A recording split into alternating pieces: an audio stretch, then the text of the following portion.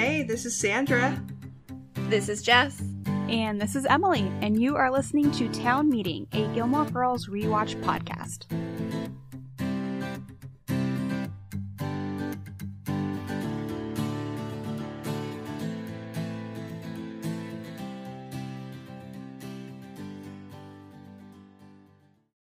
Look, Bumble knows you're exhausted by dating. All the must not take yourself too seriously and 6'1" since that matters. And what do I even say other than hey? Well, that's why they're introducing an all-new Bumble with exciting features to make compatibility easier, starting the chat better, and dating safer. They've changed, so you don't have to. Download the new Bumble now. When you need mealtime inspiration, it's worth shopping Kroger, where you'll find over 30,000 mouth-watering choices that excite your inner foodie. And no matter what tasty choice you make, you'll enjoy our everyday low prices, plus extra ways to save, like digital coupons worth over $600 each week. You can also save up to $1 off per gallon at the pump with fuel points. More savings and more inspiring flavors make shopping Kroger worth it every time. Kroger, fresh for everyone. Fuel restrictions apply. Okay, welcome this week to Keg Max. I'm sure everybody has been counting down the weeks till we got to this episode, I feel like. Or maybe that was just us. It's a controversial episode. Yeah. It has its highs, it has its lows, a lot of lows. Yeah. Yeah, not as many highs. No, maybe not. I'm not gonna lie, I'm struggling for Townsperson of the Week this week. I'll see what you guys feel when we get there. Yeah. Why don't we just jump straight into this episode? The girls don't have Friday night dinners anymore. Yeah. And they're lost. Yeah. They have no clue what to do. They literally look at each other. What did we do before Friday night dinner? I don't know. Like, what's so funny is that Rory calls because she's like, it's kind of weird that I'm not talking to them on Friday. And the grandparents are having a 60-person party. Just 60 people. Just a little something. Planned at the drop of a hat. I can only assume it was... Emily started planning it that following Saturday after the party. Or after the final dinner. Yeah. And so, less than a week's notice? 60 people? And it's like 60 people? tux party. Richard always dresses up, but everybody there is just very dressed up. I'm actually kind of surprised they weren't invited. Obviously Emily is feeling some type of way, right? Oh, this is a revenge party. Yeah, maybe. This is pure revenge party. I bet you they're making the tarts that Lorelai loves so much. I'm sure they are. Yeah, but the girls, no plans, grandparents, partying, and this is potentially what it's going to look like for a while, because obviously there's some bad feelings with the grandparents. But we move on to Luke's, and Lorelai got a digital camera. Which... completely irrelevant. Yeah, holds no bearing. It's not like she gets an incriminating photo or... even has a funny moment with it. She's got one. Well, she kind of funnies in quotes, because she takes a picture of Luke and then berates him on his appearance. Yeah, she did get a great picture of the woman sitting past Rory, though. Excellent cheekbones. Who's very chill about it. If I was sitting minding my own business, eating breakfast, and a woman was like, "I just got a really great picture of you," I'd be like, "Excuse me." I saw this TikTok recently where it was why do millennials always hold up their hand whenever someone's trying to take a picture of them? And it's because, we didn't grow up with cameras in our faces. Yeah. Right? So this almost reminds me of right now, a Gen Z kid, if there's a camera on them, they turn on kind of thing. They just turn on. And millennials are still hey, don't film me. Well, and also, this is pre-social media, too. Yeah. I think MySpace was probably just starting to take off around this time. Oh, God, or MySpace was just getting started around this time. Well, early Facebook, like the Facebook that was college only. I can't remember when that started, but that was in the 2000s 2006. I remember and I know that feeling, because of Social Network. Yeah, I remember feeling super fancy. I graduated 2007 and feeling so fancy that I could create my own Facebook account with my college ID, with my college email. And we had MySpace for 2 to 3 years before that. Yeah, I feel like this might actually be too early for MySpace, because MySpace started in high school for me, and that was 2005. But I feel it like started it had been in high around school for for me. I remember creating my profile my sophomore year. Maybe I just wasn't on it because I was a child. Yeah.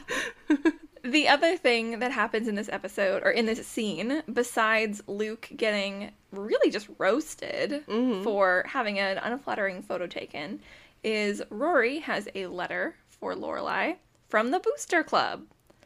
And it's essentially a summons. It's like a jury summons, but for Booster Club. And it's threatening as all get out. Surprised it wasn't mailed. I can see it being handed to Rory and just being like, make sure your mother gets this, because we don't want to get it lost in the mail. We don't want any excuses. The chain of command is from you to Lorelai. Lorelai decides that she does have to go and actually participate in the Booster Club because it seems like there is some kind of threat being held over Rory's head of, well, her diploma. Like, there's still a couple things that she needs to get checked off. I can see the tickets to the graduation ceremony. The diploma, I not so don't much. think they can legally withhold the diploma for the mom not going to the Boosters Club meeting. And we kind of move on to the band, who's practicing for a gig. And they sound good. Yeah. They sound They end together. at the same time. They've never done that before.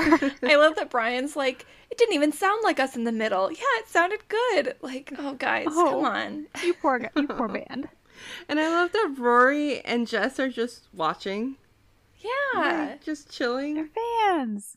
The reason the band is practicing is because they have a gig. They do. They are playing Kyle's Party. Which, didn't they say they had a gig at a birthday party when they're first loading up into the garage? Like, when they're first setting up the garage as their practice space? This might be their first legitimate gig. Yeah, I always figured, like, the birthday party was, like, for a 13-year-old or something. Well, they say You know something what I mean? about not crashing her mom's car, so the girl had to have been at least 16. Fair. Interesting. But maybe it was more of a parents are there party, so not as much fun.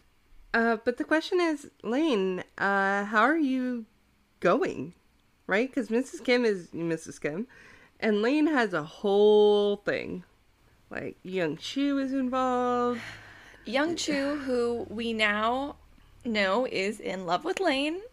Him and Karen have broken up. Dave doesn't know that. Dave still thinks that this is all just charade on both sides. And he hates it. Absolutely hates it. Which is fair. Like, he just wants to hang out with, I'm assuming, his girlfriend at this point. I don't know if they've actually had that talk or not. Put those labels on there, but... They're presumably smooching. They're dating. Right? Yeah. Like, they're hanging out. Yeah. But Jess and Rory sneak out, and yeah, the car is gone. So, like, Luke, we know that Luke stole this car, right? Yeah. And do we remember where Luke hides it? I don't think that we have been shown yet where Luke hides it. I feel like that's a reveal at some point. That's like, a it's reveal definitely in stumbled season across. 4. It's a reveal when Liz comes into town. Okay. Right, yeah.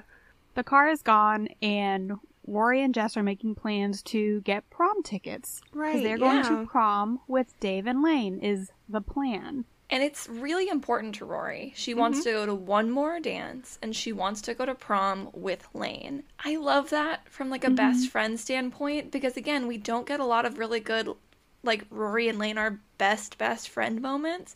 But it totally Absolutely. makes sense that she would want to go and have her final high school dance with her best friend. Yeah. And she even offers to pay for tickets, and Jess is like, no, I got it. So Jess is going to go. He's going to get those tickets. Yeah, and he's being very gracious about it, because obviously he doesn't want to go, right? Proms are above him. I'm getting flashbacks to when Dean had to escort Rory to her debutante ball. And, Oh, like, yeah. the whole big deal with the tux and the tails, and you can't be cool in tails, and Jess is like, nah, tux is James Bond. You can't go wrong with that. Right. Yeah. And like also the first dance that Rory and Dean went to, she had to bribe him. Yeah. Right? Mm-hmm. And Jess is just like, we're gonna go. It's fine. Yeah, I'll get it's the fine. You want to go. Mm-hmm. Would Jess have escorted her for that coming out debutante thing? No, I don't think so. Like, I think he's the bigger man in terms of, like, the school dance, but I can't imagine him in tails. No. I think that would have been beyond his ability to be chill. I think it's part of it, too, is that, like, prom is a clear known rite of passage, I guess. Mm-hmm. Like, every girl wants to, not every, many girls want to go to prom. I know I did. It's a whole thing. You finish off your high school career going to prom. Debutante ball, not so much. There's a whole High School Musical number about how important prom is. There are so many TV shows with episodes about prom. And then you also have to think, like, debutantes and cotillion and everything, it's classist, right? Like, it's very, like, it's for the rich. And Jess is very much centered in, I'm from New York, and we have a different lifestyle. And I think that would be a step too far for him. Yeah.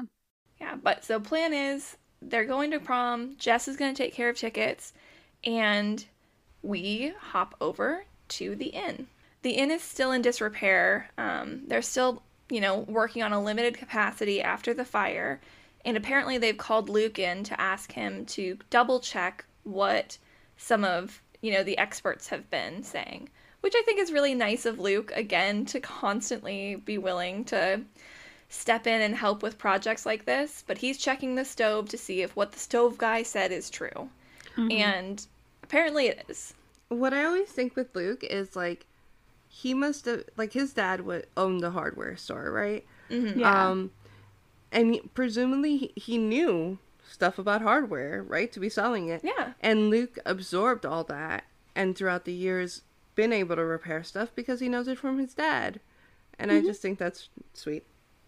I love it. But another aspect of this fire is layoffs, which is really realistic. Yeah, it is. I feel so bad for Lorelai in this scene because she's having to go through and let go so many people. She says that she just had to lay off Julio, who was the one that she was so worried about when the fire happened. Because sometimes he comes in early. Like, so this isn't, this is very personal for Lorelai. Yeah. Each one of these people are probably people she has hired, but they are doing this with the intention of rehiring these people once they get back up on their feet. But I feel like that's always so hard because as an employee, what are you supposed to do? Paycheck. Right? You can't just go and get another job and then wait around to see if the Independence Inn is going to hire you again. So, tough times. And we also know that that's not what happens. Yeah. Right? So, we get a lot of employees that are kind of just screwed. Yeah. So, yeah, I mean, it's tough. And I've had to fire people before. It's not fun. Mm-hmm. It's really, like, dehumanizing in a way. Like, you're taking away their livelihood, but also it's what the business wants. It's what your boss wants. It's blah, blah, blah. It's hard. It is what it is, though. I'm very thankful I've never had to fire anybody. Yeah, working HR is fun. And then supposedly Michelle was so kind to volunteer to fire Frank. And he comes waltzing in, unable to fire Frank because Frank raises chow puppies. Oh my god. He does it on his own dime. The introduction of Papa and Chin Chin. We get the introduction of Papa and Chin Chin, and by the way, you need to fire Frank. Yeah, well, he took the puppies from him. Like, he can't fire him, too. Yeah. Oh, man. But let's go back to Luke. Yep. Obviously, Scott Patterson talked in his own podcast about how uncomfortable he was in this scene. Because for 5 minutes, they just basically talk about his butt. Yeah. Yep. For full disclosure, I don't think any of us listened to Scott's podcast.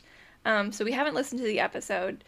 But we do know that he was pretty upset about this scene and the way that Luke is objectified. There were articles, everything, Yeah. I just saw the things on the subreddit talking about it. So yes, I have not listened to it either.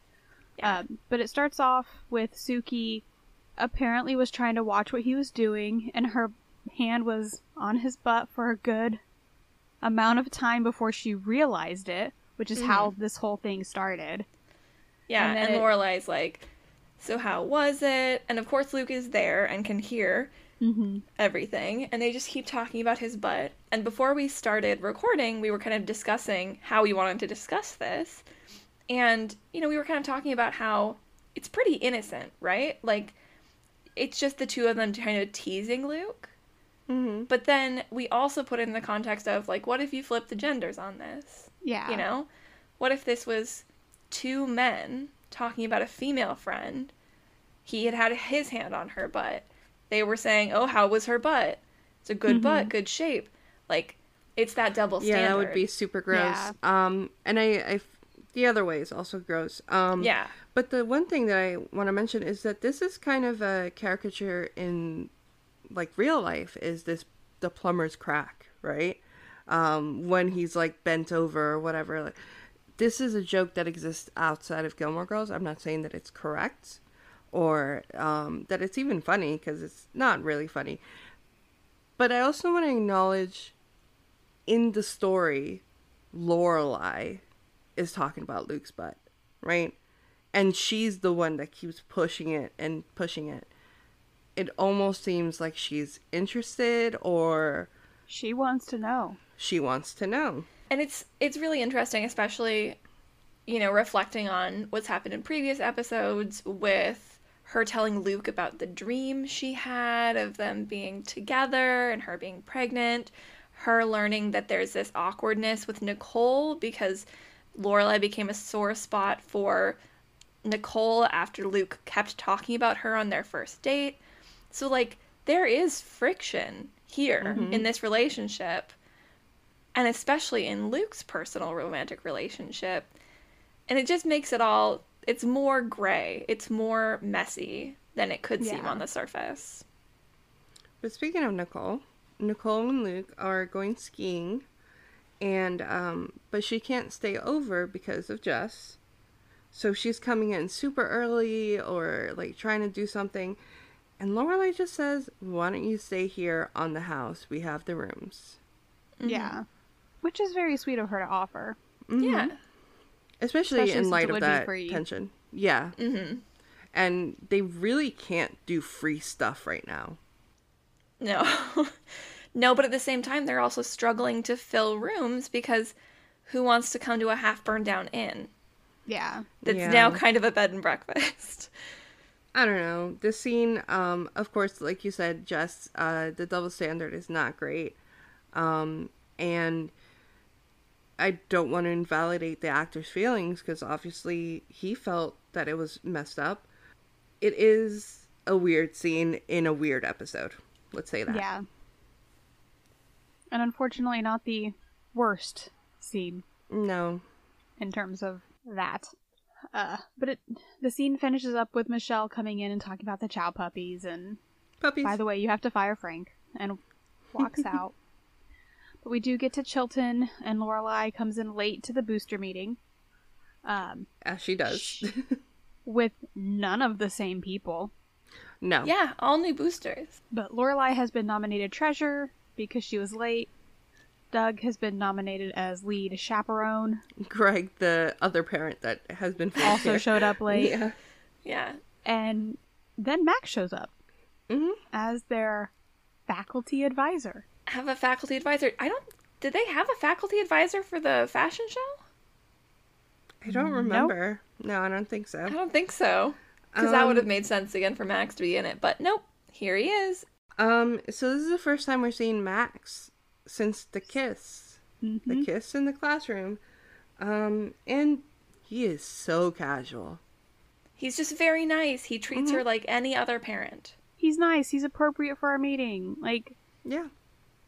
He doesn't sit down and go, oh, look, it's my ex-fiance who ran out on me the weekend before our wedding. How are you doing? In front of every, like... after this scene, we get to the town square. Lorelai's venting to Suki about the entire thing. And the entire time, I was just sitting there thinking, like, what do you want him to be doing? Yeah. Do you want him to be, like, making eyes at you? Do you want him to... Well, there was eye contact, but not really, because it didn't mean anything. Like, you know... In this situation, Max did totally the right thing. Yeah, I agree. As we were reminded the last time we saw Max, he's a great guy, you know? Yeah. But this is a meeting, a Booster Club meeting, and the meeting is about prom. So they're also talking about prom.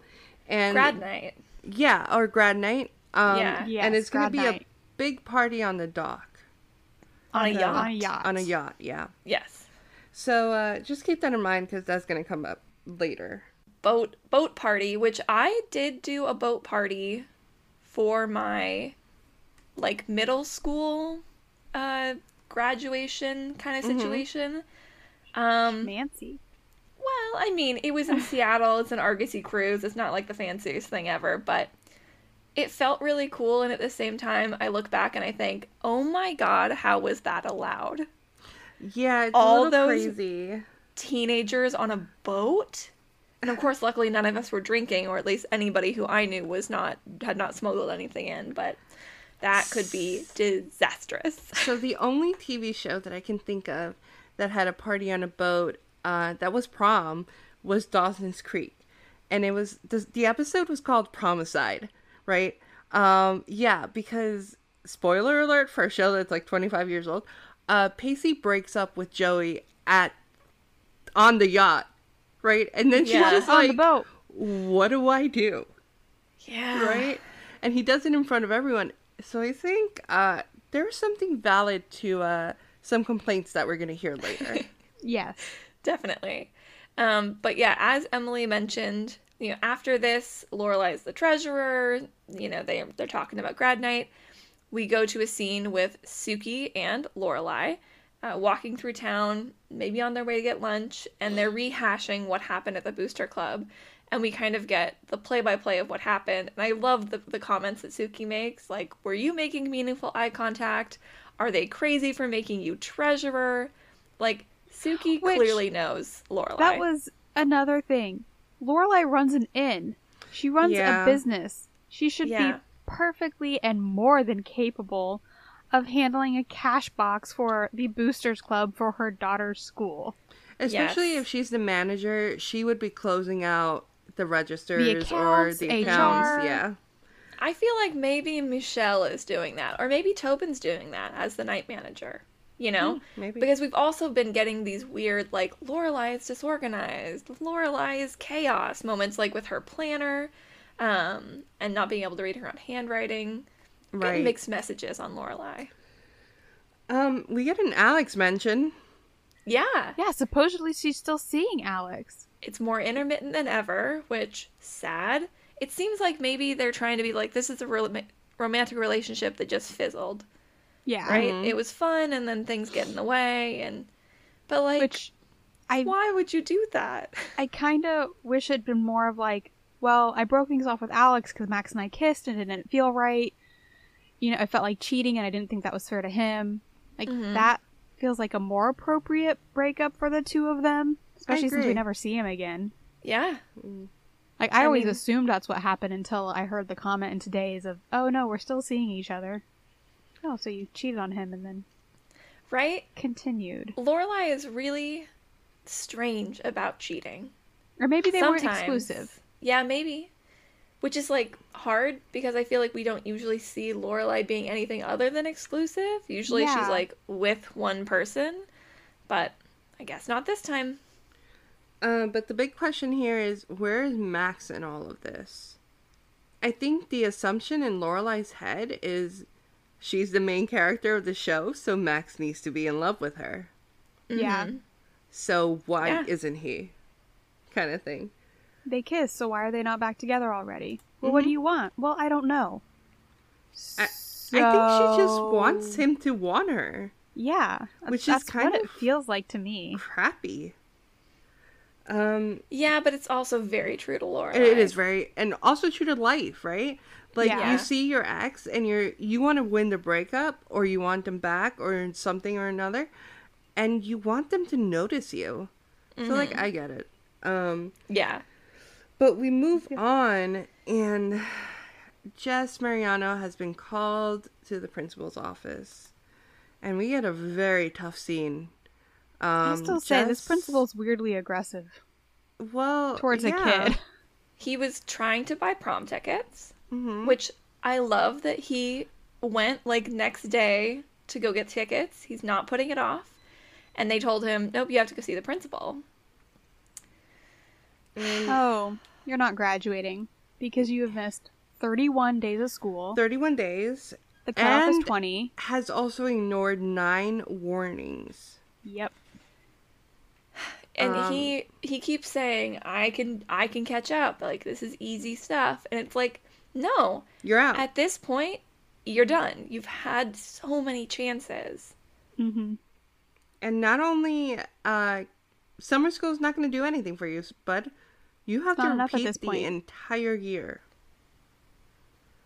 And Jess is just like, just let me go to prom, right? Like, I don't care. I'll do the work.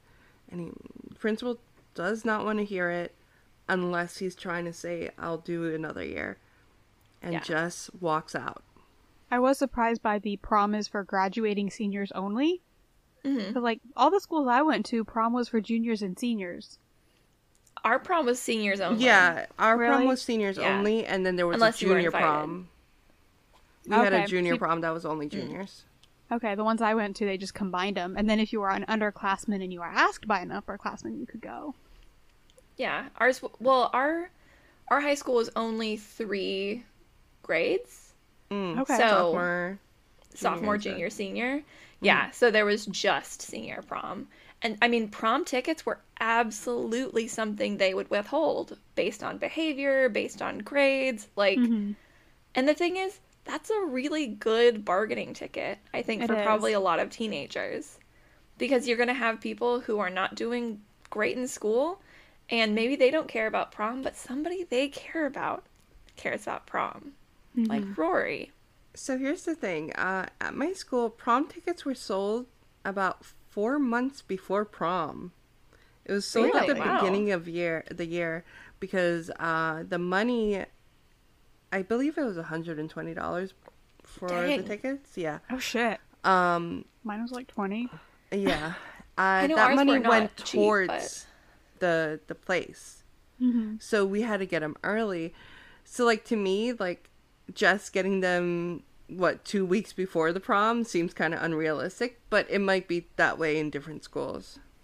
That was normal for my school. Yeah, I think ours probably got sold like in the month leading up to prom because they would announce like the theme and then they would sell tickets with the theme on them. I can't even remember what our theme was. It was some kind of... We had a theme for 8th grade, our 8th grade social. And it was reach for the stars, and everything was celebrity, and like they had a little limo that you would take a photo in front of. It was very cute. Mine was under the stars. Again, the 8th grade dance, not the prom. Yeah, the 8th grade dance was under the stars. Oh. I just remember they had this giant like navy tarp, and then had like streamers, but they had like stars in them and stuff too for pictures. We all have the same childhood. I'm like trying so hard, and it's so funny because when you're in high school, I think especially if you're probably in like student body government and deciding the prom theme, it probably feels like the most important thing in the world, right? Yeah, like, it is to you. Yeah. But I mean, here I am 10 years, 11 years out, I can't remember.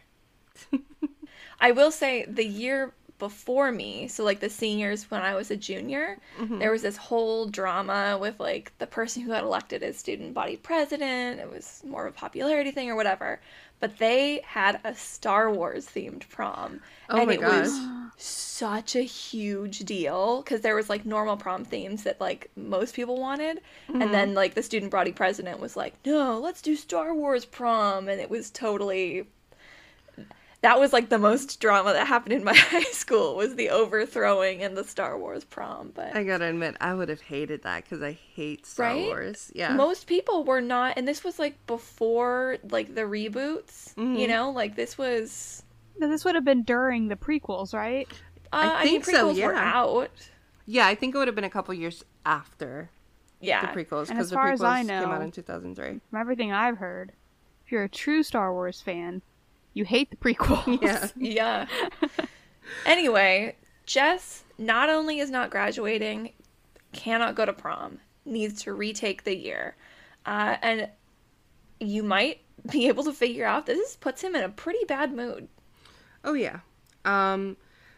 But before that, we go to Lorelai, who realizes she's $18 short on her treasury box, because she's a treasurer.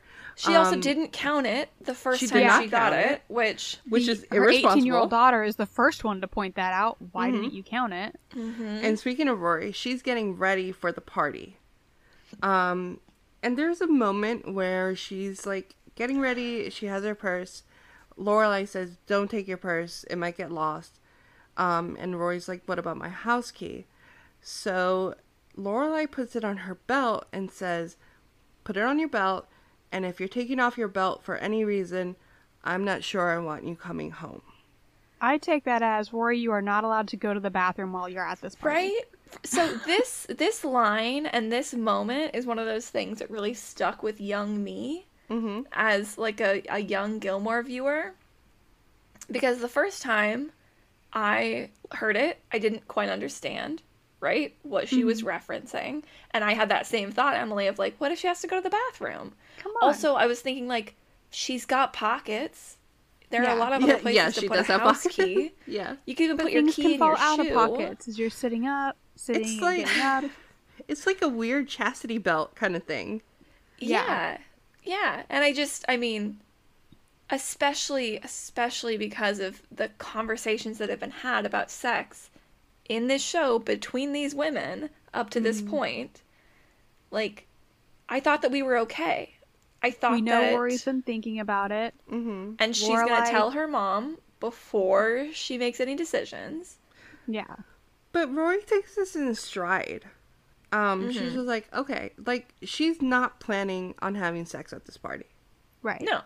If anything, she's like, oh, good point. I don't want to carry this purse around. I don't need things in it. You're right. Yeah.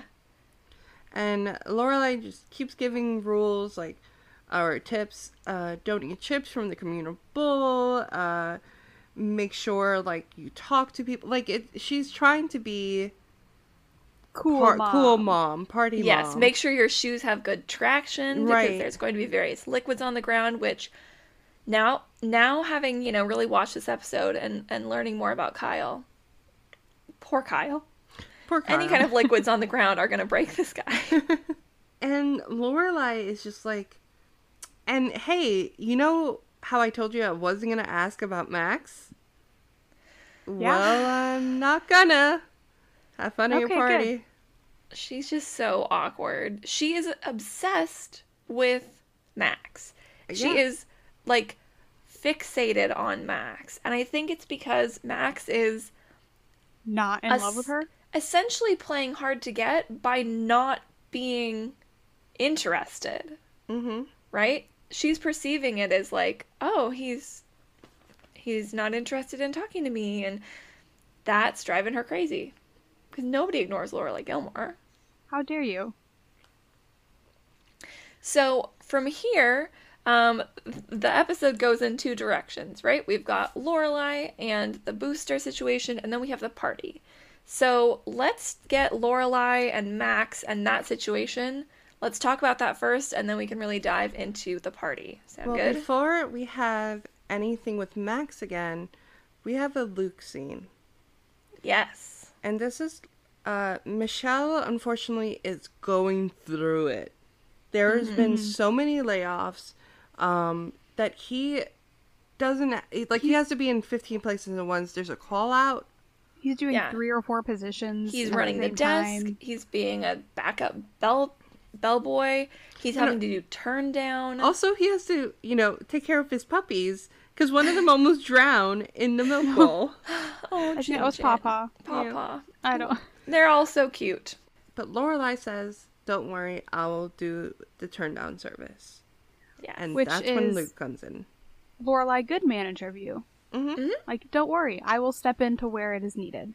Especially, like, I will step in and do duties that I am super familiar with because I have done these duties before. And that's kind of the way it is until she gets into the room. Right. Oh, and it's Luke. Luke on the bed and Nicole coming out of the bathroom in a robe. Right? She does have clothes on underneath it. Like, you can see a Does tank she? top on underneath the robe, at least. Yeah. There's some kind of... Either way, something. the implication of this room is going to there's going to be romantic something or another in this room is there, right? Yeah. Because it's a very romantic room. Like, the inn looks beautiful. Mm-hmm. There's a fireplace in this room. Yeah. Well, and so she comes in and she's just, like, very awkwardly attempting to do turn down, which consists of closing the curtains and actually turning down the bed. She offers to start Throwing a fire. the throw pillows. Mm-hmm. Right? Literally throwing the throw pillows in a very disciplined way, just off onto the ground. And it's just because she's feeling uncomfortable. Yes. Like, she was not expecting to walk in on Luke, let alone Luke and Nicole, and it throws her. Mm-hmm. She makes them get off the bed to turn it down, which I just, like... I've stayed in a couple of, like, nicer hotels in my life, and I've stayed places where turn down has certainly happened while I've been gone, but I can't imagine any of them coming in and being like, get off the bed, we're turning it down. Right? Yeah, that's definitely it feels like it I should know have been you. more of a... Yeah. Feels like it should have been more of a, would you like me to turn the bed down? No? Okay, well, here's the mints. You get on the pillows. Right? Mm-hmm. Like, here, Not... oh my gosh, I love you guys. Have a few extra mints. Is there anything I can do for you? No? Bye. And instead she commands, get off the bed. And I gotta think it has to be because, I mean, I hate to say it, is this another, this man should be in love with me and he's not, he's in love with someone else moment? I think that there's a lot of different interpretations because, like, the last time we saw Luke, wasn't she inviting him to stay at the inn with Nicole? It was her idea, and she was like, no, please do it. So she shouldn't be feeling awkward about this. This was her idea. Well, it's one thing to throw it out there. It's another thing to, like, walk into the room where they've clearly gotten comfortable. Romance is implied. It's one thing to say it and another thing to be confronted with it directly. Yeah. Yeah. She attempts to start a fire for them. Yeah. Which would make it even more romantic. I feel like this log bag has to have a fuse somewhere. Right? That she just does not know exists. Right, because the person who does this got laid off. Mm-hmm. Like, it's just a mess. And there's also the like thought of she knows Luke behind the counter, right? Mm-hmm. And even though Luke is her friend and they've had moments outside of the counter, especially town meetings and like he just came over and did 5 hours of work for her in her house. Oh, yeah, for her birthday. But like, you know, but like their relationship is weird. Intimate, right? There's a bed involved. It's a little bit different. And she leaves the room and says, "Have fun. Have a good night." Might have been appropriate. Right? A little more appropriate. Have a nice night. Oh, Lorelai. I will say, Nicole is very sweet. Mm-hmm. This whole time. She's very polite, very nice. There doesn't seem to be any weird tension. Yeah. From her, anyway. From her. Mm-hmm. Specifically from her. Luke is also still kind of awkward, like, nah, you don't have to do that, but he's just kind of... He's Luke. Obviously, Sandra said Michelle is going through it, right? Having to do all this, but Lorelai is also kind of scrambling because she's doing all this stuff at the end. She's now having to do turn down. And then it seems like almost immediately she's going to have to turn around and head to Hartford because she has to go to another Booster Club meeting. And she arrives at the Booster Club meeting. Late. Presumably this is a Friday or Saturday night? Because the party? It must be. Which Weird time. Why? We'll never understand the timing. But she comes in and has made up a story about how the cash box flew open and maybe we're $18 short. Wouldn't you at this point just put the $18 in? Right? I mean, I absolutely would have. Right? Yeah. Like, if it was your responsibility to count it and also keep it safe, and somehow there's $18 missing, just put it in. Right. Unless Lorelai's like, I'm gonna make sure they never call me again for this. Right. True. I would not trust somebody who literally, quote, dumped the cash box in the parking lot, you know, like. And the women take it like, all right, whatever. Whatever. Like, yeah. They're so, I don't know what's going on. But they're all talking about the yacht. That's what their main concern is. We're also 2 people short at this meeting. Right. The dad, not present. They scared him away. Chased away. And they say something like, we love chasing the Dougs away. And it's like, gross. Grow up, ladies. Like, Come you on. probably forced him here, too, just to harass him and make him regret his decision. Yeah, and Max is not there. There's another staff member. Mm-hmm. And the yacht, specifically, what they're talking about is that there's higher fees, and they don't want to pay for it. But also, there's a student that has thoughts about the yacht. And I would like to say, there's not just a student. The student body president has thoughts about this. Has thoughts. And Grad who night. is it but Paris Geller? And they know her. They're immediately like, oh my god. I like that Lorelai is like, oh, like, hi, Paris. Little Like, wave. Paris makes some very good points, which, Jess, as you said, you had. I'm assuming all your points went straight to what Paris said. I mean, like, truly, you're on a boat. I think he was at night, or at least late. So you get that darkness, reduced visibility. I remember jumping on the dance floor, and you could feel the floor going up and down. Oh my god, that would like, scare the hell out of me. It was, I couldn't do because that. there's a ton of us in there. There's a lot of ways that this could go wrong. There were parent chaperones, but like, I'm sure there were people getting up to who knows what all throughout that boat. So I've never... There had to have been so many nooks and crannies to hide in and do inappropriate that's a good point things. too. Yeah. I've never actually been on a big boat except for like the Staten Island ferry kind of thing. And that's not like, like whatever.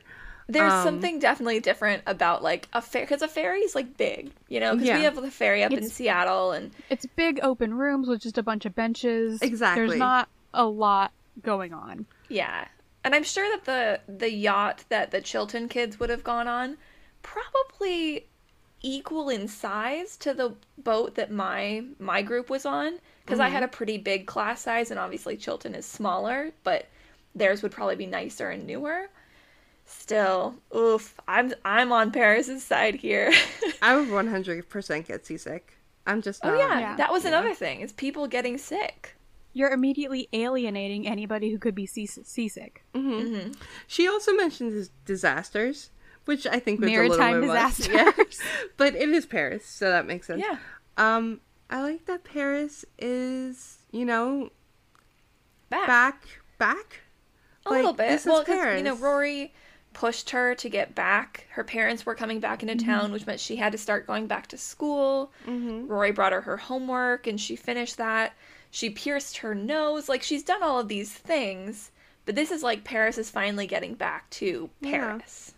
Yeah. She's also decently respectful with what she has to say.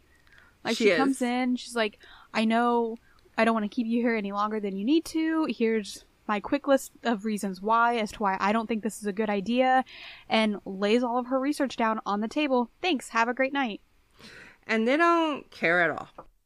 Don't even look at it. Yeah, maybe she learned, because we also, you know, an episode or two ago, we heard her recording of that interview she did for Harvard. Oh, yeah. So, like, maybe she's kind of learning, and she's learning to relax a little bit. Either way, Paris did a great job. These moms suck. Yeah. But like you said, Jess, there is a new faculty of advisor. But Max just filled her in, which in Yes. Lorelai's head, she immediately thinks, Oh, he's here. that means Max is here. And she steps away and goes to find him. And has a super awkward conversation with the janitor. Hey, where's the bathroom? That way? Oh, well, I'm going to go this way instead. Like, you're an adult. This must walk. be a Friday night. Because why would else? Max be at school on a Saturday night? That's fair. And I feel like it could be a Friday night because Friday night dinners are not happening anymore. Yeah. So they could be doing other things. Yeah. But Max is here. He's in his classroom, doing his work, minding his business. And you know what Lorelai says? Gotcha. Like she Caught trapped you. him. Yep. She says that. He goes, you did. She goes, you busy? Yes, I am. Well, let me come in and instigate a conversation anyway.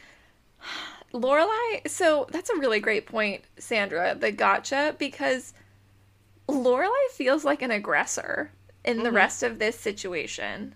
It makes me uncomfortable. Right? Like, I thought it was funnier back when I watched it when I was younger, but now, like, having a better understanding of their history, having a clearer understanding of what happened, how he feels about the situation, the awkwardness around the kiss, this is so out of line and inappropriate.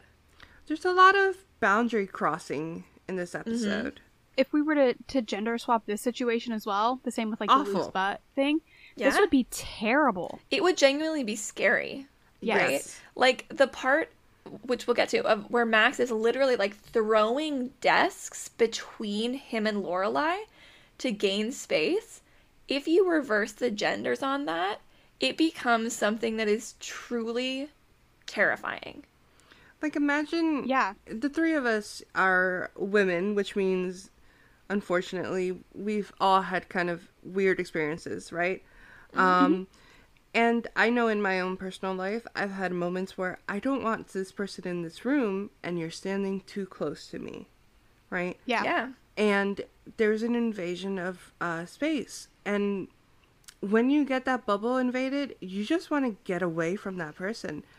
If this was opposite, right? If this was Lorelai saying, I need to, like, please stay away from me, and this person keeps going forward and forward and forward. I mean, like, it triggers like a fight or flight situation where you're just Absolutely. like, and in this situation, Max's fight is to continue to build a physical barrier. And I'm sure that there are people who are listening who are like, oh no, it's not nearly as big a thing as you guys are making it. And we talked about this again before the podcast too, of the experiences that you have had will completely impact the way that you view scenes throughout this entire episode, right? Luke's butt scene, this scene with Max, the scene later with Rory and Jess. Your life experiences will shift the way that you view these things. And I think that all of us agree that this situation would make us uncomfortable. And it makes me feel bad for Max because... So let's get into what actually happens in this scene. Lorelai immediately assumes that he has left the booster position because of her. He has not. Again, Which main is not character. true. Yeah. Main character symptom. He's actually done 3 of them, right? And She just missed weren't there. those. yeah. And if we go back to Max would have given Rory the letter, it's even possible that he knew Lorelai was going to be at that meeting and still went because it was his responsibility to go. Yeah. I would assume if there was enough thought to send a letter home with Rory to get Lorelai to come in, that there would have been a discussion at the Booster Club meeting about it.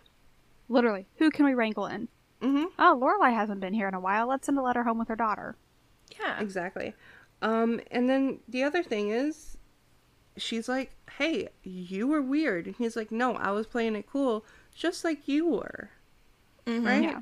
Like, I was just doing the same thing you were. I can't imagine what's going in Lorelai's head. What did she want from him? To stand up and be like, that is the woman I kissed 3 weeks ago. And we were engaged at one point. Like, what does she want? Yeah. At one point he says, I treated you with respect and kindness. Mm-hmm. How is that not enough? I'm with Max on this one. Yeah. And Max is also, like, uncomfortable because he says, hey, I was seeing someone in California. I do like Lorelai's response of, I mean, we were broken up. Yeah, I was seeing someone too. Like, you weren't living as a monk. Like, that's fine. Because there is a lot of, sometimes in TV shows of, like, you're mine. Mm-hmm. And even when we're broken up, what? You saw someone else? There's a lot of that in this show. There is. Yeah. Oh, yeah. Yeah, but at one point, you know, Lorelai takes steps towards Max, and he's like, whoa, whoa, whoa, nope. 10 feet. And Lorelai's like, 10 feet? And he's like, yeah, that's a good distance for us. And she says, I'm not going to attack you. And then she moves around his desk to close the distance between them, which makes him back away from his desk. And I'm just like, is this supposed to be a comedy moment? It is. It is, right? Because that's comedic in the 2000s, is a woman going after a man in that sense, right? And Lorelai is so, like, shocked by this. Mm-hmm. She's just like, literally her mouth hangs open at one point. And I just think, I would be so embarrassed and, like, ashamed if an ex-partner of mine acted this way towards me. Like, if an ex-partner of mine, like, literally jumped away from me and was like, hey, no, I want to keep distance between us, I would feel so bad. I would throw my hands up and back up and, like, I am so sorry. Yeah. Yeah. Oof. But in this moment, Lorelai is still giving that hint of, like, let's just get back together. And Max finally just says it, and I'm so grateful he said it. He said, right? You had your shot. You had the ring, and you said no. Right? I love that he said that. Like, leave me alone. It's so valid. I've not always been on Max's side. I am 100% on Max's side here. Yeah. It feels like a massive amount of just self-respect that we don't really see a ton of in this in general in TV shows of just, you know what? No, I know this relationship. Yes, I might still have feelings for you. I can't seem to control myself when I'm around you, but you are not good for me. And I recognize that, and I'm not going down that hole again. Right. So please stay away. And like, it is such a moment of, you are toxic to me, right? And this is to the main character, who thinks she's the main character also. But like, I think the audience is supposed to think he's insane. Like, he's the one that's wrong. I was just thinking, there is almost like a very, and I use this term very cautiously, but there's almost like a light level of, like, gaslighting here. Of like, this was the right decision for us. We both decided this was the right decision. Like, you can't tell him. Right. Like, you can't tell him our breakup was right. We all agree it was the good thing for us to do, but now you're ignoring me and that's not okay. Like, it feels so manipulative. It feels like we broke up and we decided that was best. We both went our own ways for a while, and now we keep getting thrown back together. So clearly we should just get back together. That's what it feels like she's trying to say. Yeah. I'm glad it ends with a goodbye. I almost wish they hadn't run into each other again. I realize it's for comedy. Yeah. But I wish it would have been clean. That's almost the only potential comedy point in this entire scene. However, I will admit, imagine a really tall basketball player between us is funny. I do like that line. Yeah. No, I just, like, I've been rewatching this scene as we've talked about it, and genuinely, I don't think they earned that comedy bump into each other moment, because he is backing away from her out of the classroom trying to get away, and I'm just like, oh my gosh, I wonder how this would play, you know, today on TV. Honestly, this scene triggers me much more than the scene later in this episode. Yeah, I feel that way too, and it's really, really awkward and weird to realize that, you know, having the memories and the nostalgia for this episode that I do. I'm like, whoa, I am totally not on Team Lorelai in this moment. I my only interpretation of how we're feeling is we watched this when we were kids, right? So to see two adults fighting, right? I know personally when I was a kid watching this, I did not care about the adult scenes as much as the younger scenes. Yeah, the teen scenes. So, like, this would have just played as an argument to me. Now as an adult, someone who has had interactions with men that are a little weird, I can see where Max is coming from of, please stay away from me. Why aren't you staying away from me? Kind of thing. So I think it's just us growing up, unfortunately. Or fortunately, I don't know. Yeah. Yeah. But yeah, an odd scene that probably doesn't earn its comedy sting. But this is a goodbye. This is officially the last time we see Max Medina. Yeah. And honestly, I wish him well. I hope that he goes on and finds a partner who is super excited about him, and he gets to go back and teach at Stanford or teach at another college, because he deserves it. Yeah, I hope he finds Diane again, and maybe they're great together. But goodbye, Max, for real this time. And why don't we actually jump back to Rory and this party? This episode is brought to you by Snapple. Welcome to the Snapple Market Auditory Experience. Close your eyes. Imagine you're walking into your neighborhood store. You make your way to the back and reach for your favorite Snapple flavor. You can't wait. You take a sip. Whoa, that's a lot of flavor. What flavor are you holding? Now open your eyes and check out Snapple.com to find ridiculously flavorful Snapple near you. Yes. Kyle's party. Can we talk about Kyle? We can talk about Kyle. I will go on a deep dive on Kyle, the actor whose name is Chauncey, and that is amazing. Fancy. In another episode, but Kyle is like one of my favorite small side characters. Townies. I would agree with that. Even knowing like where his storyline goes, he's just fun. Like, this Kyle is high school Jess. Like, this is how I would have been. I would have been so, co-host Jess. We have to He's keep everything... so respectful. Yeah, we have to keep everything clean. Like, get the... I love when he's like, get the beach towels. Like, that's me to a T. Oh my gosh. But no. Kyle is throwing this party because his parents are going to... a couples retreat, it sounds like. Some kind of marriage. Yeah. So he's it seems like every teenager in Stars Hollow is invited. Seriously, though. And the band is actually there early setting up. And so are Jess and Rory, because Rory's helping set up, and Jess is there for Rory. It's also, I think Lane mentions that when she is giving her plan to how she's going to go to the party, that Jess and Rory are actually bringing her drums. Yes. So they have to be there early. Which Jess is kind of weird about. He thinks down. They're dork early or something. Yeah. I mean, he's not wrong. I gotta admit. No, they're roadies. They are I'm with Rory. They're with the band. They brought equipment. And she has to be there for makeup suggestions for Lane. And she has Brian's sandwich and thermos. Like, Rory has a job to do at this party. I will say Rory's a good friend in this episode. She is. Like, sometimes it's a little, uneven, the balance between Rory and Lane. No, Rory's 100% here for Lane.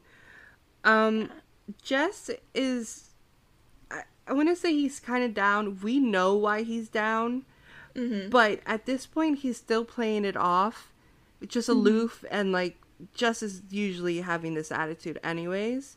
Yeah. So Rory's not completely knowing something's wrong, but she's getting the hint. Yeah. I agree. She has not picked up that there is actually something wrong. This isn't just Jess being bad boy, doesn't want to be included kind of mood. Yes. But then Cousin Rick comes in, and Emily, you told us a fun fact about Cousin Rick. Yes. Kyle's cousin Rick is also Rich Blumenfeld, the trumpet player, I believe, that Lane runs her hand through his hair. So we had a whole debate on whether Rick and Rich are the same person. Right? Like, they're the same name, basically. It's like Mick and Kirk, right? Yeah. Like, Right? Is this just a character they brought back on purpose and then mixed up the names? Because Rich and Rick are so close. And they can both be nicknames for Richard. Yeah. Well, and it's been a couple seasons since we saw Rich Blumenfeld. So again, was this Lane's sophomore year and Rich Blumenfeld was a senior who And had then been held also back a stayed year back. or two? Yeah. Right? We're trying to And figure out, this is could the he same be 21? Also, he's an old 21. Like, he looks like he's actually 26. Yeah, he looks mid-20s. No offense to the actor. But he comes in with a keg. Did you guys ever have 21! a party with a keg? I was never invited to that kind of party. No, me neither. I mean, in college, yes. Not in high school. Not in high school. In high school, I mean, not to incriminate myself, but the most we did was, like, get wine coolers. Yeah. That was it. I think, you know what? The only keg party I've ever attended was in college. The RA threw a end of year party in my now fiance's dorm, and it was a root beer keg. Oh. Because it was held in the dorm. When, I'd say, past that, because honestly, obviously did not provide the keg for any of the college parties I went to. Somewhere in my early to mid-20s, like in the first year or two that Sean and I were together, we had a big Halloween party at our house, and a liquor store not far from where we lived who had just started renting mini kegs. Oh, So we the bought mini a mini keg. keg for our Halloween party. There was like a mini Heineken keg that we used to get, and it was really it was the size of a laptop. Like, it was really small. It was really cute. No, but this is what prompts Kyle to be like, go get the bath towel or the beach towels. Yeah. These are the beach towels. The beach towels are oversized with stripes. And I'm like, I get it. I get it also too, have towels honestly. that are meant for this kind of purpose. I feel you, Kyle. At the same time, I'm thinking I understand Marshall's confusion because you don't see what size this towel is, but it looks big and it has a stripe on it. Okay, And they're like putting away all of the tchotchkes in the house. Yes. It's so good. I have. What were you expecting? What is that about? Oh, Lane. Because Lane sees a keg and is like, a keg. Because Lane didn't really think about what kind of party this was going to be. Sweet sheltered Lane, who's never been to any kind of high school party with any kind of alcohol. Yeah, Right. So So now the party that they went to at Louis and or Madeline, I can't remember, where she met Henry, there was no alcohol there? they had the fancy imported sodas. Right. Yeah. I'm assuming there was probably alcohol there, but it was not made Not in a Lane keg. did not available. do it. Like, they did not get the drinks. I'm pretty sure we did see people holding, like, red Solo cups or some kind of cups that you might have implied there might have been alcohol in it, but it's never said, it's never talked about, it's never mentioned at that party. So, who knows? Well, yeah, Lane is just like blown away at the fact that there's alcohol here. And what were you expecting, Lane? But then Young Chu is also there because he's part of the plan. Yeah. Is this where Dave tells him to step away from the band? Yeah. Yes. I think so. Yeah, so Young Chu is, as we know, in love with Lane. He wants to be near her. He wants to be interacting with her. And he comes up and is like, Lane, can I get you anything? Water?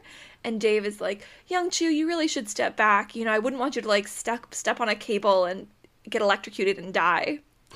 And at the same time, Dave absolutely wants that. His delivery is so great. Like, I literally laughed out loud. It's so dry. Yeah. Yeah. He's a great actor. I understand why he essentially got, stolen from this show to go have his own show. I just saw a commercial for a new show with him, with Jesse Eisenberg and Claire Danes and Claire Danes. Yeah. Really? Yeah. It's based on a book, but I keep hearing good things about it. Of course, by the time this episode comes out, everybody's like, oh yeah, that show's already fully out. That show that was out like 4 months ago? Yeah, that one. But Young-Chu walks away and Dave asks Lane, like, what's the situation here? When are you guys finally going to break up? Mm-hmm. Is he staying for the whole thing? Oh, he's in love with me. Where else is he gonna go? And Dave's just like immediately in a not great mood either now for the rest of the night. Yeah, and I feel like it's valid, honestly. Oh, yeah. Like, his girlfriend has a boyfriend. They had a plan, and Young-Chu has ruined the plan. Yeah, Young-Chu has been putting off breaking up, and that's what led to the realization that, oh, Young-Chu is in love with her. And I don't know if it's at this point that Young-Chu being in love with Lane becomes apparent to Dave. I think that might be a little bit later, but yeah, no, Dave is already just not psyched. And I just wanted to say about Rory really quick, because it kind of is overarching for the entire party. I feel like Rory has grown up so much in these 3 seasons. Yes. Because she is so self-confident at this party. She's not being a wallflower. She was fully engaged with the party, with the atmosphere. Like, when she gets asked to introduce the band, she gets up there, no hesitation. Jumps up there and does it. And I'm just like, I love this, because this is not like quiet little bookish Rory that we met in season 1, who would have been like, I can't speak in front of people. Like, no. She's like, I've grown up with these people. Whatever. I'm having a good time. My best friend is playing. Like, and get it, Rory. Well, there's a certain amount of just great confidence when you're with the band. Oh, yeah. It's built in. But Jess is still, he's still depressed. And Rory's trying hard to inject energy into him. She's trying everything. Let's walk around. Let's look around. Girls are crying. There's a bathroom there's a bathroom. There's a line for the bathroom. And they eventually go to the kitchen, and all the boys are just like standing around the keg looking at it. Because it doesn't work. It doesn't work. They don't know how it works. Because they haven't tapped the keg, and Jess immediately is like, I can do this. Yeah. And I love when they all take their empty cups and like cheers to Jess. Mm-hmm. Yeah. I wonder if they know that they have to pump for like 10 minutes. He does say start pumping. Yeah. But yeah, I'm going to think it takes them a little while. I know it's implied a lot, especially from Dean, that Jess is like this horrible kid and everybody at school hates him and he doesn't have any friends. But like this moment kind of implies to me like, no, Jess just kind of kept to himself. Yeah. Yeah. I don't feel like he made the Enemies? same kind of enemies that Dean always implied that he did. Right, and the one guy that he was in a fight with was because he was an awful guy, right? Like he was. I mean, Rory even says, Rory he is a jerk. Yeah. Yeah. And I mean, way back when Jess had the black eye, and he said that he lies and says that he got it throwing a football around with a buddy, like Rory doesn't second guess that. No. So people know who he is. Like all of these guys know his name.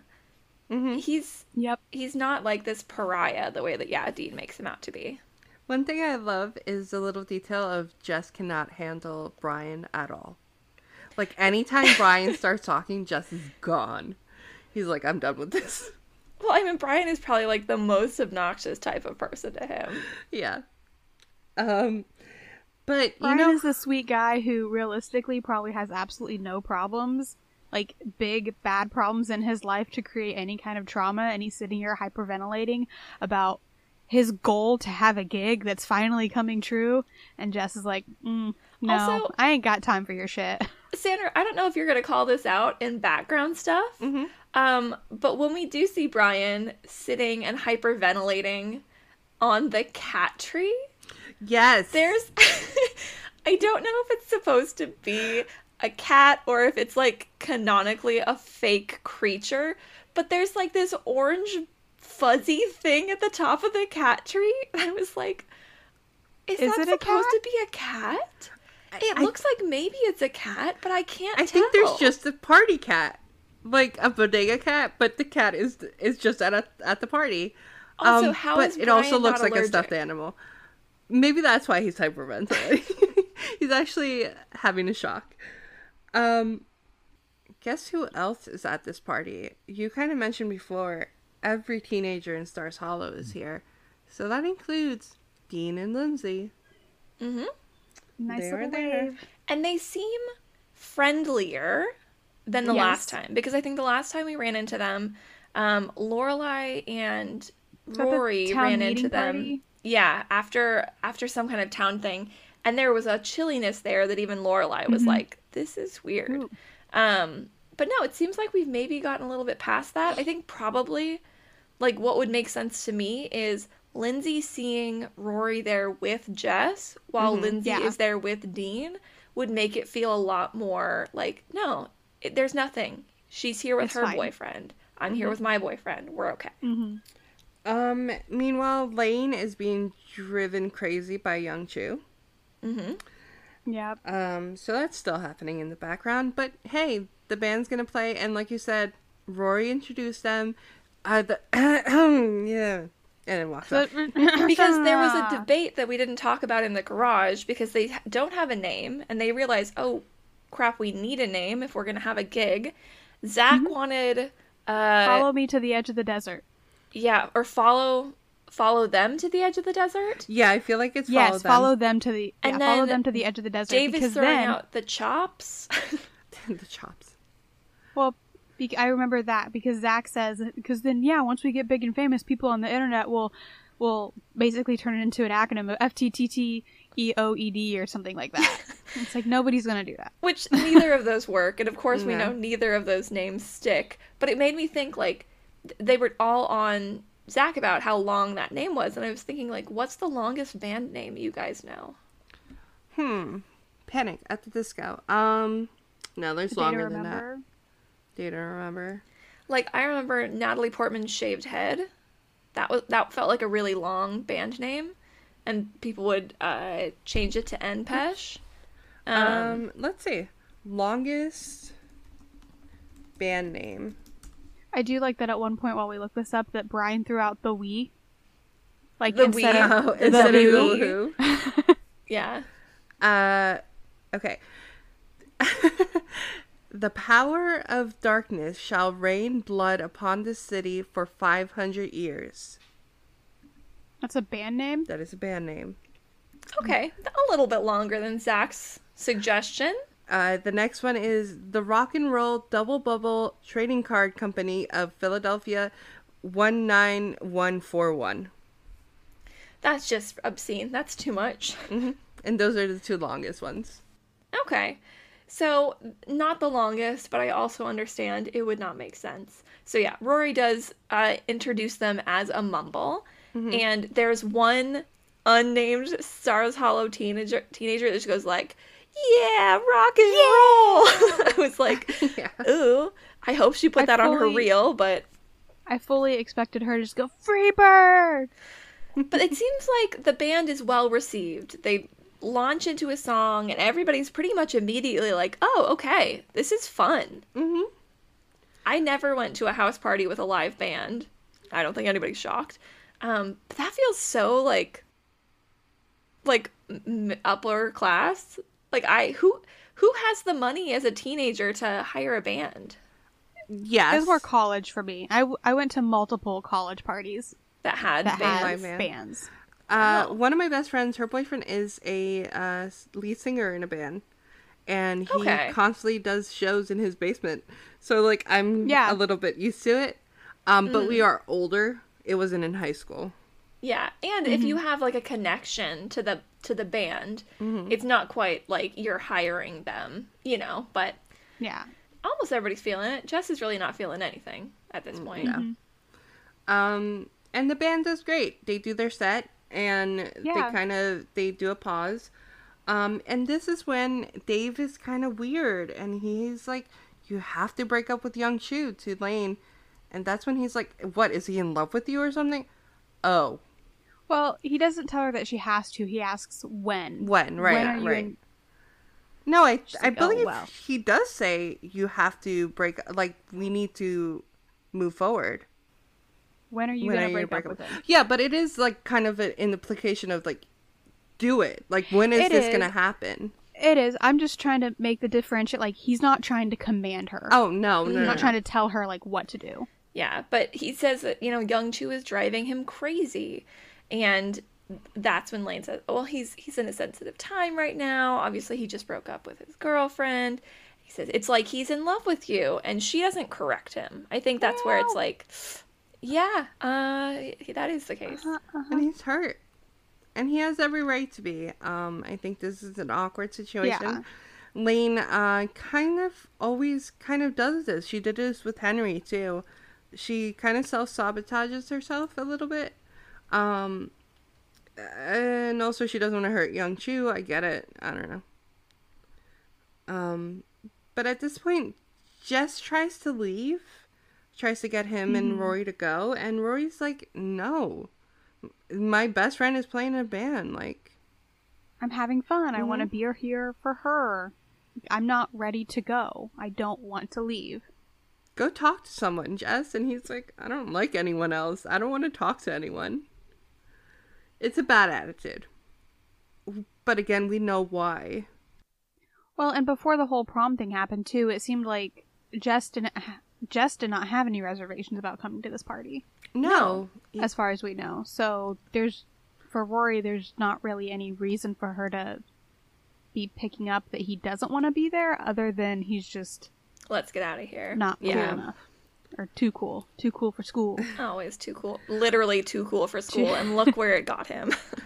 But Rory and Jess are both waiting in line for the bathroom, right together. I feel like it's got to be one of those things where one of them needs to go, and the other one's like, well, I have nothing better to do than stand here with you. Which, there's got to be upstairs bathrooms. That's always... There's always an upstairs bathroom. But I think it's said later that Kyle does discourage people from going upstairs. Yes, absolutely. Yes. Which is why there's a line on the landing. on the bottom. But they run into, well, they don't run into anyone because they're standing, but Dean and Lindsay come over. Lindsay run into them. And first off, Dean and Lindsay are super tall. Like, Jess and Rory are so much shorter than both of them. It's so funny. But then I mentioned in the group chat between us, there is these two women just floating in the air in the background. And we have determined that they're standing on the staircase, but they just kind of look like they're standing on a table, or like... It's just like their so thighs are at the same level as everybody's heads. And it's visually very jarring unless you have the ability to put it together. Yeah. It's a very weird staircase. But yeah, they're there, and guys, we got some music snobbery in this scene. Entirely from Jess. Yes. There is a very clear effort here by Dean and Lindsay to be friendly. Right? And Rory. Yes, but like clearly Dean and Lindsay came over with the intention of being friendly. And Rory is like, yes, she likes Dean, she likes Lindsay, kind of. But Jess is the real sourpuss here. Because I think, what does Lindsay say she likes listening to? Michelle Branch and Matchbox 20. And Jess goes, oh God. Or something like that. Jess scoffs. And Rory is like, I like those too. I listen to a lot of stuff. Because those are two of the most popular musicians during this time. There was a hatred of pop music, right? And there kind of still is a little bit of pretentiousness towards it. And I will say, as a big Taylor Swift fan, literally my best friend just gave me Folklore signed by Taylor Swift, and it made me cry. And I was like super obsessed. There is this thing of like, women liking pop groups is down, right? Is not okay. Oh, you like One Direction? Oh, you like name another boy band? NSYNC? I mean, even Taylor Swift. Even Taylor Swift. It's like, oh, well then you don't like real music. And it's like, no, I do like real music. And this is the music I like. Respect that. No. I definitely own a Matchbox 20 CD. And I think it's one of those ones that there were 2 discs in it. Ooh. But this is fine music. And Rory's trying to be nice. Jess is being a pill. It makes Lindsay feel bad, which, not great. Yeah. And Lindsay's just like, wait, didn't you used to go to our school? Dean kind of picks up on that, and I think he kind of is like, yeah, I haven't seen you around. Rory's like, no, he still goes. Yeah. A whole month, like, out of the 9? No, yeah. That's a lot of absence, yeah. And Rory excuses him because Jess obviously leaves. And she goes, he's not feeling well. Right? Which is such a typical, it reminded me so much of, like, I'm sorry, but when my parents were fighting, right, and I would only go with one parent somewhere, and they would be like, oh, the other parent stayed home because they're sick. You know? Yeah. It's such a cover move for your partner. Yeah. Mm-hmm. To basically excuse their... And sometimes they're not feeling well, and sometimes it's just to excuse their shitty behavior. Yeah. Yeah. Like in this situation. But we go back to Lane and Young Chu, and she's so over it. But also not dealing with it. And she... Well, Young Chu's, like, saved her a seat on the side of on the side of the room, and doesn't Rory or somebody offer to, like, hey, do you want to go do something? He's like, I don't want to lose these seats. And Lane goes into the kitchen. The boys are talking about Lord of the Rings, right? Yeah. Which Which I is feel like just great. came out, right? I think so. because Dean and Rory had gone to see it a million times in theaters, so it's definitely very current. So the first one was 2001. The second one was 2003. Okay. Or, I'm so sorry, then- 2002. And then 2003. So yeah, totally. This is like prime Lord of the Rings time. Yep. And Lane asks for a beer. Whatever you hand me, I'm drinking, Kyle. First of all, never ever. Right? Yeah. No. Lane gets away because she watches him pour it out of the keg. Yeah. But ladies, be safe. He's like, do you want foam or not? Oh, Kyle. I mean, this is a guy who didn't know how to actually get into the keg. Yeah. So the fact that he's able to pour her a drink at all is just like success. Yep. Yeah, and Lane we see her have one drink, and presumably she continues to have drinks. Okay, but, like, Lane has what we can only assume is her first drink of beer. Yes. And has no reaction. Right? I am, as a Unrealistic scene 30-year-old of this woman, entire episode. still don't drink beer because I think it tastes bad. Like, it always reminds me of Rory the first time she's handed champagne and she takes a drink and she scrunches up her nose, right? Like, this kind It's of a tastes disgusting. yeah. 100% should have had a reaction of like, oh wow, this is gross. Yeah. Lane just kind of smiles. But, I mean, Lane also, like, Korean culture has a lot of, like, foods with, like, a vinegary base, or, That's you know, fair. like, Kimchi so and there's, stuff. like, maybe the flavor is not as jarring because she's used to, like, that bitterness and acidity, but who knows? Either way, she just goes, whatever, and drinks. And at this point, this is when we get into the party's in full swing at this point. Rory's trying to find Jess because Jess has disappeared. He did not come back. Somebody says, I think I saw him go upstairs. Young Chu says that he thinks that she went upstairs. He won't leave his seat because Lane will come at one point. And Lane is drunk. Lane is, like, super drunk, and she has decided she's gonna call her mom and come clean.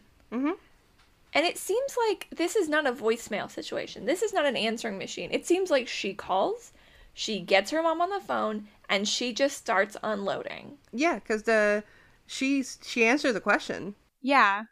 I think her mom theoretically goes, who is this? And Lane goes, it's Lane. It's Lane. Well, not even that. She asked, "Are you okay?" Yes, I'm okay. Like she's like talking to Mrs. Kim. Yes. And she reveals she's in a band. She reveals she's playing a party. She's in love with Dave. Like, everything. Everything. Now, correct me if I'm wrong, but nothing comes from this, right? I don't think so. No. Or if it does, That's it's what happening. the next episode is. Yeah. It's a very confused Lane episode. Well, we'll have to see. But yeah, thank goodness for Dave. Honestly, why wasn't he there sooner?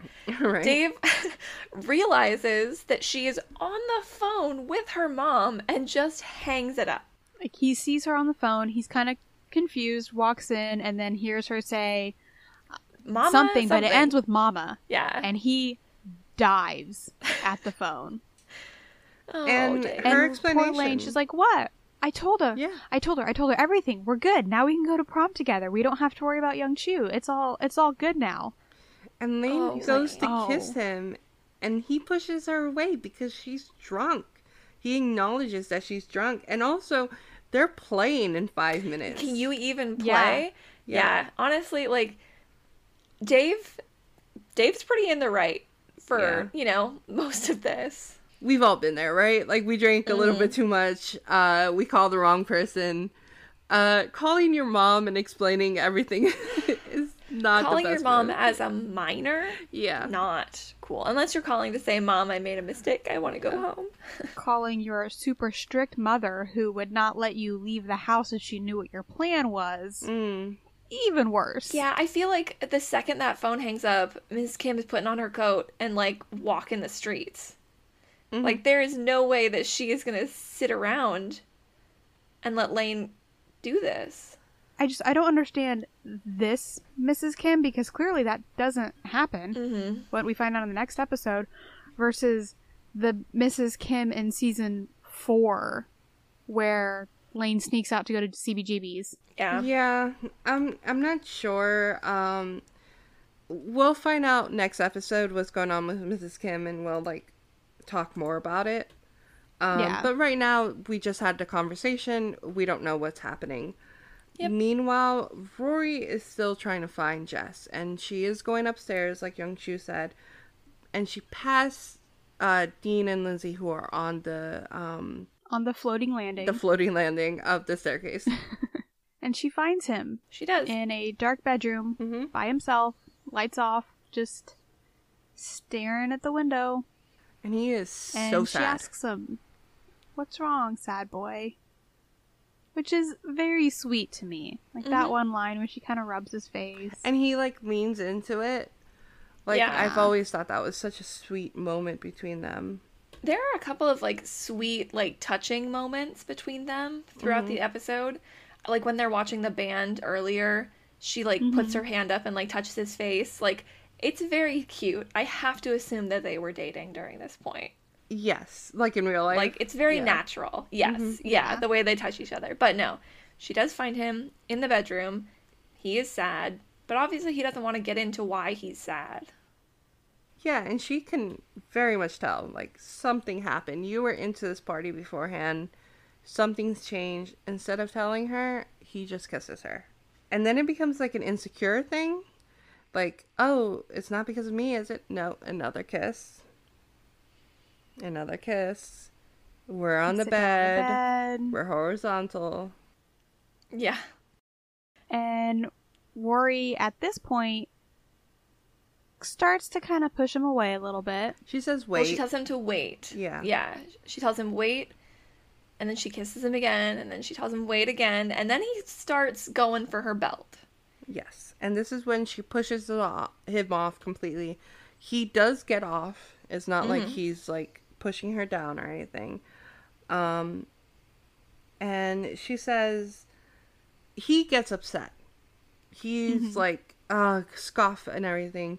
She says, you can have imagined, like, here, not now, like this. not like this. Yeah.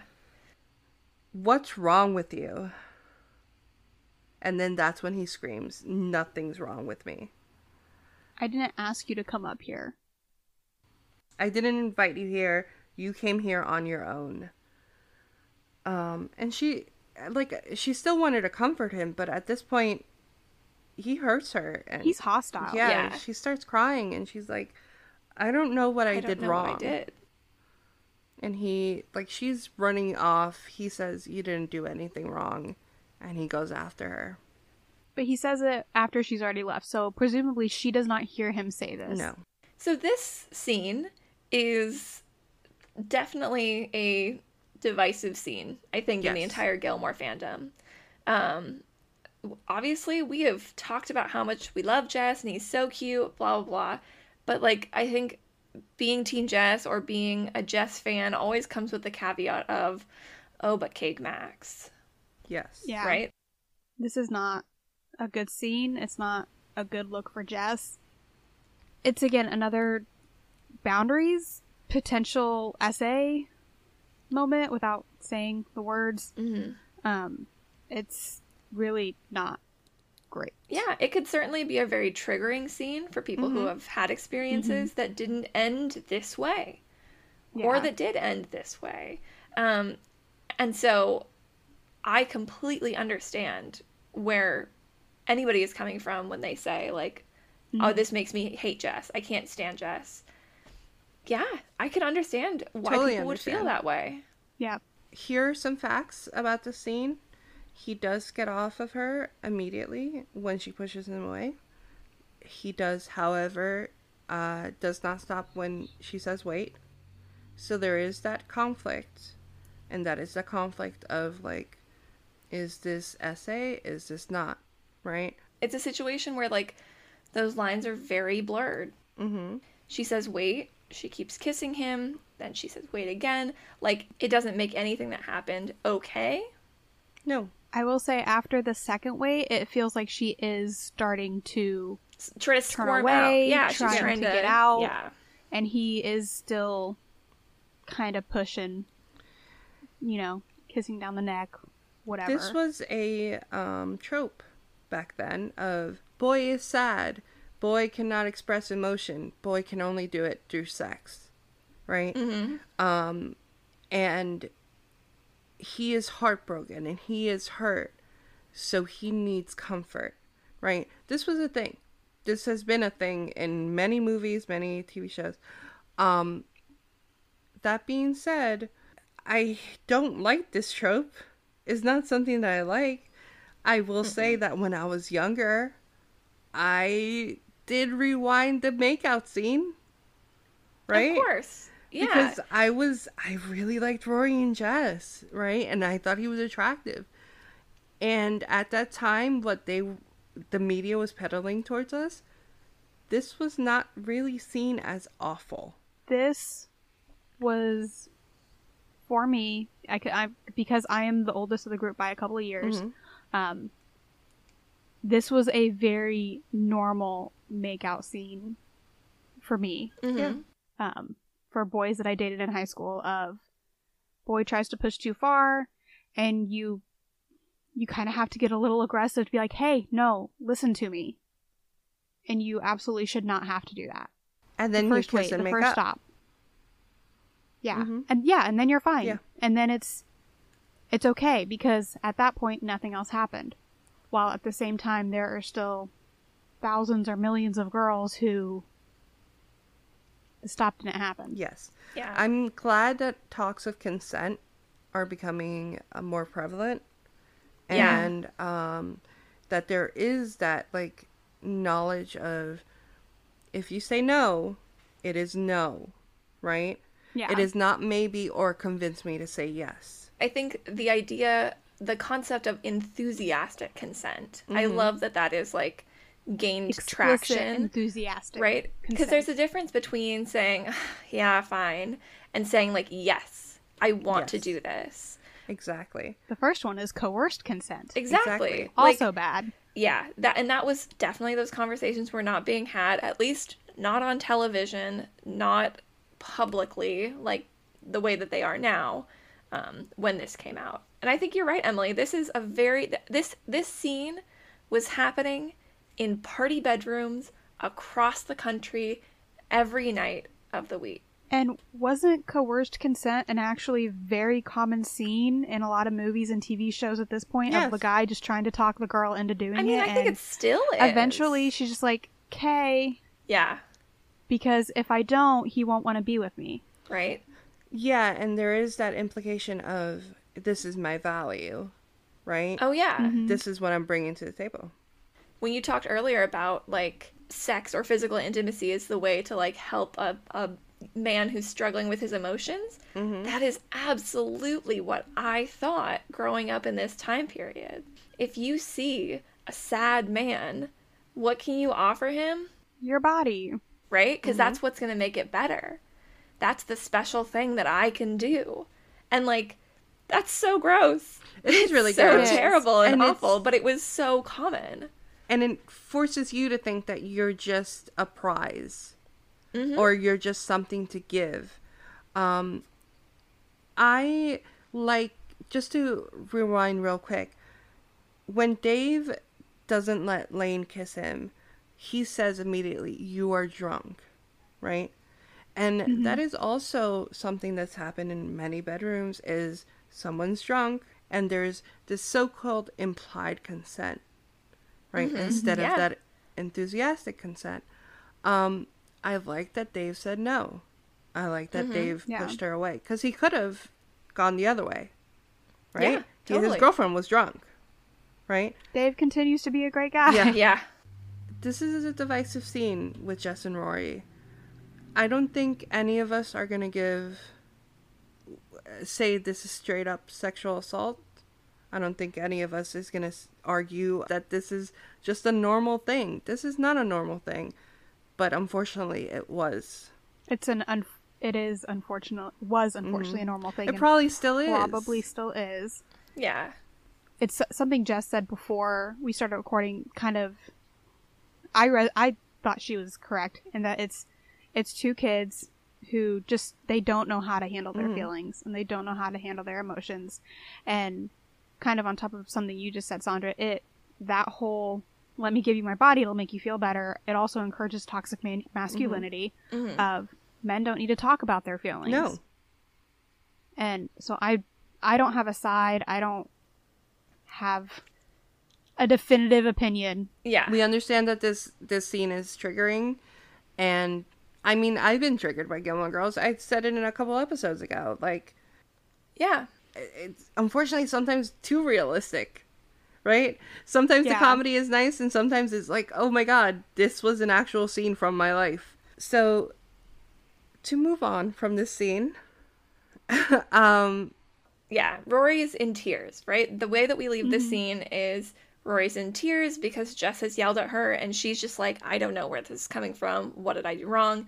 She runs out. Jess says you didn't do anything wrong. But, like we mentioned, she had passed Dean and Lindsay on her way up the stairs, and this interaction was pretty quick, so she passes them on the way down, but she stops at Dean because, of course, Dean is going to stop a crying Rory. Yeah. Rory, what's wrong? And Jess sees it. And she says nothing. She said, I mean, she tries to, gloss over it, and then she kind of runs away. Well, Jess appears at the top of the staircase, and Dean instantly puts together, we saw her go upstairs. They were together. She's come down crying.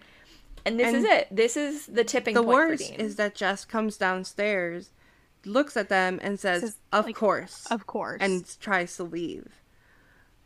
Which, oh my god, Jess, talk about digging yourself deeper. Yes. Yeah. It should also be noted that at this point, the show is not painting this as an assault that happened whether it did or not, it's not painting it that way.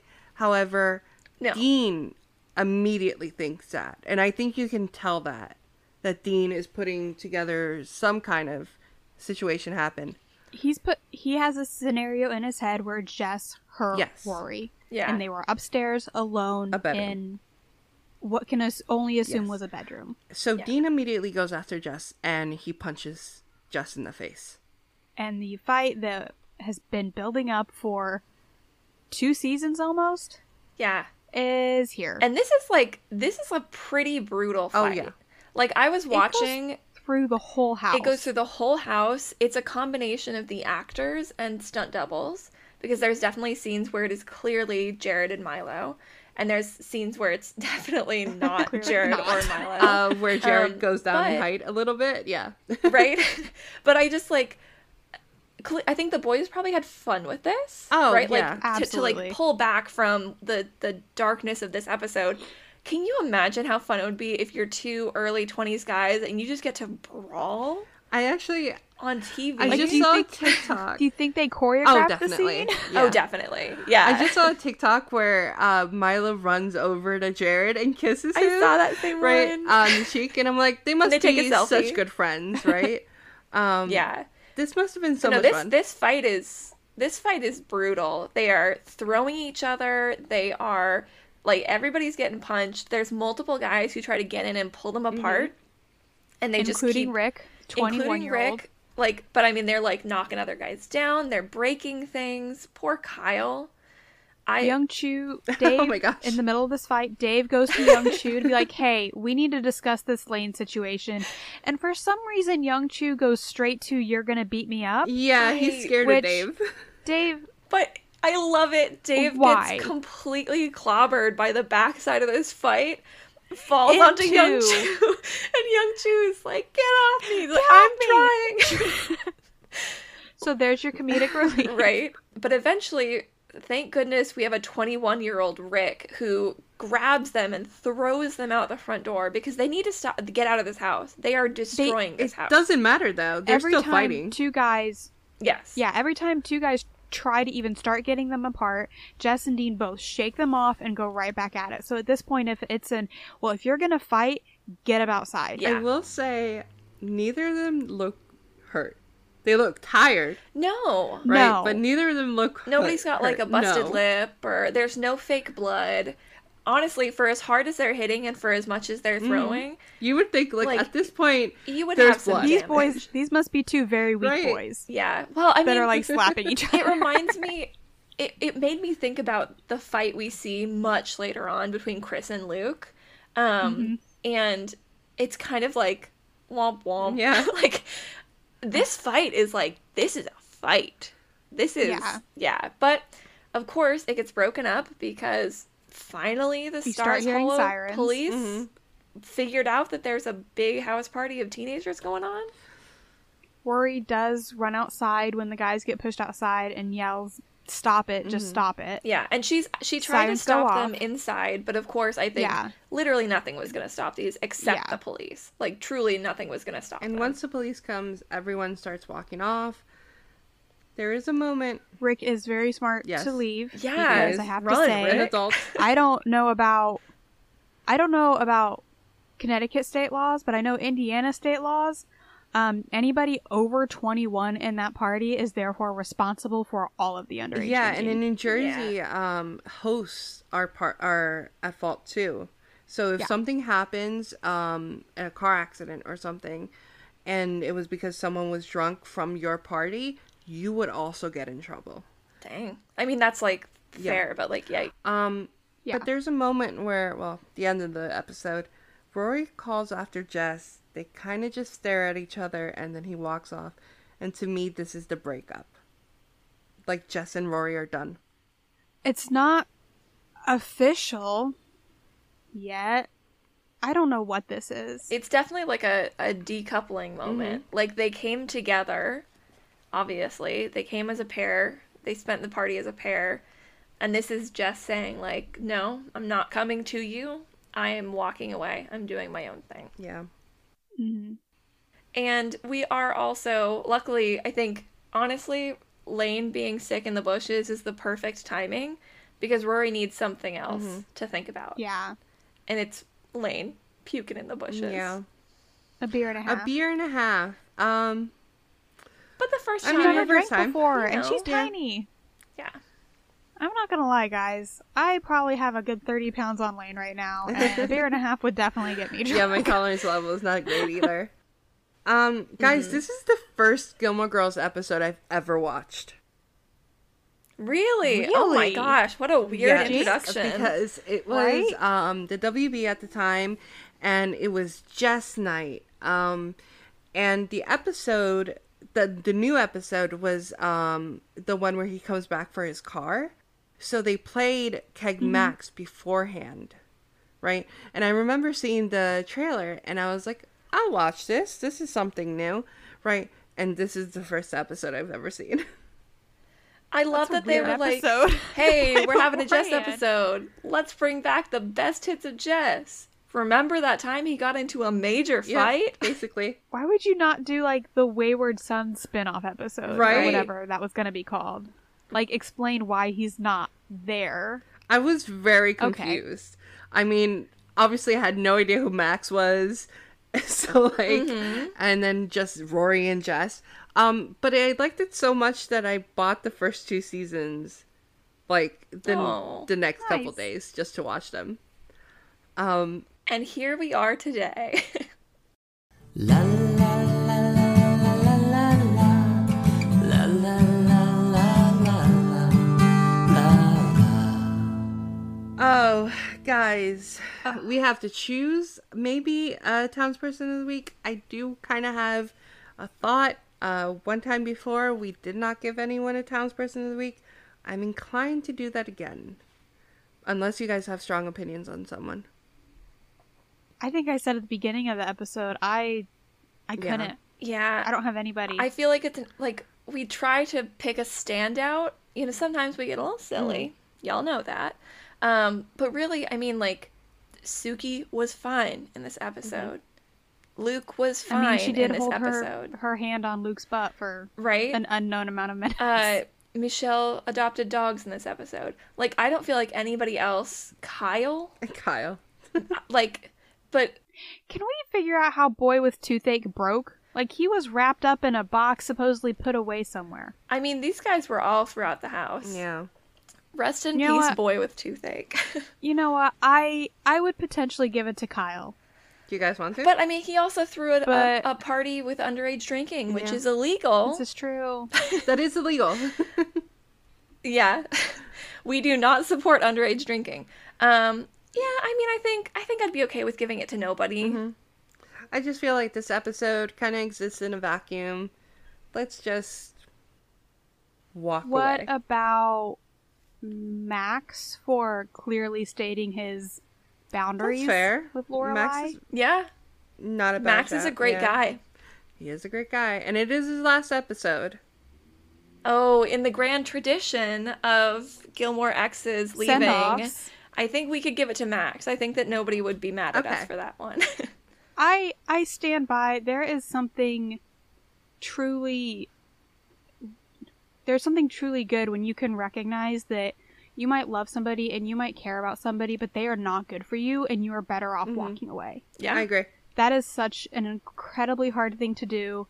And Max recognizing that, I would give him for that reason alone. I love it. So, congratulations, Max. Congrats, Max. Goodbye, Max. Yeah, farewell. We hardly knew you. Do we see him at the graduation at all? No, this is the last episode. Yeah, okay. Yeah, No, he's done. gone. He's gone. So congrats and goodbye. And speaking of goodbye, that was this episode. Thank you so much for listening. Goodbye. As always, I was Sandra. And I was Emily. And I was Jess, and we'll see you next week with the bits. Bye. Bye. Bye. Thanks for listening to Town Meeting, a Gilmore Girls rewatch podcast. If you'd like to get in touch with us, you can do so on Instagram or Twitter at townmeetingpod. Or if you'd like to send us an email, send it to townmeetingpod@gmail.com. And if you'd like to toss us a couple bucks and support the podcast, find us on buymeacoffee.com/townmeeting.